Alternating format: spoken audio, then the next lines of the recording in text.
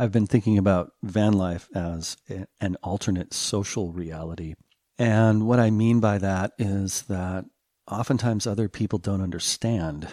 That is, non-campervan people don't understand. And before you leap to the assumption, which I wouldn't blame you, that what I mean is people who live in their vans all the time and don't have homes, let's start by talking about those of you who do have a house or an apartment and a van, and you don't live in your van and you just travel a lot. You know, the Class A people, and even a lot of people who don't own vans or RVs at all, or trailers, they'll say, what? You spent $70,000 on a Sprinter? Right? Which nowadays for a completely kitted out Sprinter, that would be cheap, right? You know, someone with an Airstream or a Class A, 40-foot Class A or bigger, you know, look what I got. You know, I've got an entire home, and they don't understand the having spent so much money. You know, so you have to explain to them, well, the reality is that you spend way more than I do because your vehicle gets poor gas mileage and costs a fortune to park. And by the way, most of the Class A's, they're not nearly as durable as a Sprinter or a ProMaster or one of the other higher end, larger van builds. You know, they're just not. They're not built as well. Now, there are exceptions, of course, and those are very expensive, big Class A's. But let's stick to the topic of Class B's and specifically campervans. So again, just clearing that up. You know, now if you don't want to hear about all of the other alternate social reality issues with van life about people who live in their vans full time and don't own homes, you can hit next and go to the next episode or whatever. Taking a brief break from the show to let you know that you can get an extra weekly podcast episode, plus the informative Van Sage Campervan newsletter delivered straight to your inbox every Sunday evening. It only takes a few seconds.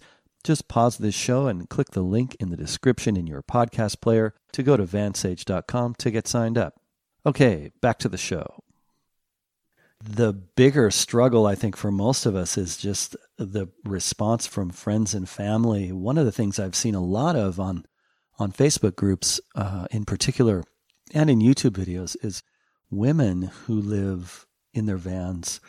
They get so much fear from family about their safety. And yes, there is some element of greater exposure if you're living in a van. But the point isn't to go down a rabbit hole of safety with regard to being a female in the world, just with regard to how people react when you tell them that you live in a van. You know, the more brash people or maybe honest people will say, so you're homeless? And of course, some of us are, right? I understand there are people listening to this right now that consider themselves homeless and don't have a choice but to have a van to live in. And it's really a struggle. People can look at full-time van lifers as troubled or living a very dangerous life. And it can be a really negative energy and really difficult to deal with. So yeah, most people just don't understand. And I like to think that the kind of median, the middle of the spectrum of people who are really into their camper vans is, people who can choose to live in a van or an apartment or a house. And sometimes they live in a house and sometimes they live in their van, or maybe have a house and rent it out, or rent an apartment for 6 months or a year and then go out in the van for a year or 2 years or 6 months or something like that. It's a choice. It's not something you're forced to do. I think that's probably the bulk of us. That's definitely how it is for me. Sometimes I choose to spend a lot of time in the van traveling, and sometimes I don't. But people who don't at all, and people who must live in an apartment or a house all the time, this is a very difficult thing for them to understand. There's a lot of negativity out there about it, and that's what I mean by alternate reality. Because it can be so difficult to understand that a lot of people can't even begin to get their head around the idea of not living in one town all the time for years and years and years, or at the very most, maybe moving to a different city every 3 years for work or something. But so just dealing with that alternate reality, and friends and family and how they respond and relationships, right? It can be really difficult. If you tell someone that you just met on a date or that you're interested in, I'm spending the next 6 months in my camper van. Well, you just eliminated a substantial percentage of the population that's willing to be involved with you, because most people will want you to be in one place all the time. So, I mean, I've had dates just up and walk away, or women that I was interested in, just say, nope, can't do that. Not interested in that. And that's fine. That we get to choose. But the question is, do we get to choose? And that's what I mean by alternate reality, is that you and we do get to choose. We get to choose to live in a house or to not live in a house, and to travel and see the world and have adventures. Whereas someone who just can't even grasp the concept of not living in a house all the time or an apartment, they don't get to make a choice. They're stuck in their way of thinking. With that in mind, and coming from a place of compassion for other people, my thought on that is that I'm going to cut them some slack. I'm going to say, you know what, that's okay that you can't get your head around this. That's okay. I think you would enjoy it. I think you would at least enjoy traveling a lot more than you do.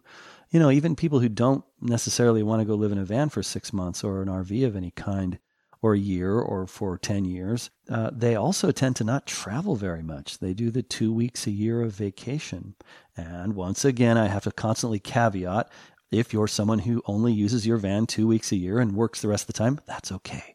I'm not coming down on you. I hope that you get to travel more. I hope you get to not only have 2 weeks of vacation a year, because I don't think that's enough. So I have compassion for people who can't even begin to grasp the idea. And my hope for anyone who's stuck in a 9-to-5 for 50 weeks a year in the same place is that they get to have some freedom like we get to experience, because this alternate reality is awesome.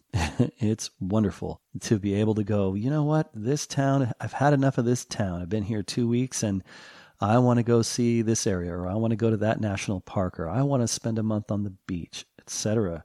It's a great way to live. And so nobody gets to be negative with me about it. If somebody wants to bag on me and say I'm a homeless loser when I'm choosing to spend a few months on the road, next, move on. Someone else. There are lots and lots of people out there to talk to and have relationships and friendships with that. I don't have to put up with that. So, and neither do you. That's all. I just wanted to get that off my chest. Alternate social reality of van life. Once again, if you're hearing this, it's because you're not getting the premium feed. Head over to vansage.com and enter your email address for exclusive access to free, valuable stuff. So, what do you get? This is a daily podcast, but we only release 6 episodes on this public feed each week. Episode 7 is only for premium members. When you sign up at vansage.com, not only do you get early access to the Campervan podcast episodes, you also get episode 7. Each week I'll send you a link to download in advance all 7 episodes for that week. Also, you get the vansage.com newsletter that includes exclusive articles and links to awesome van life stuff not available on the site or the podcast. I won't spam you or sell your email address. That would be ridiculous. I value your trust and promise not to abuse it. Again, all this is free, so head to vansage.com and enter your email address. Don't miss out on the valuable, free, exclusive extras. Okay, I have a favor to ask you. Please help get the word out. Nothing beats word of mouth, and the best way to achieve that in the modern era is to share the link to the Campervan podcast on social media such as Facebook, Instagram, your blog, YouTube channel, or other platforms. You can also send it old school style via email or even text message. Also, iTunes reviews are much appreciated. If you feel compelled to head over to iTunes and give us 5 stars, that would be wonderful. Okay, thanks again for tuning in, and I will see you on the road. I got the blues about me so-and-so, and the child got the blues about me. And I need this morning, it's my fault I've been crying.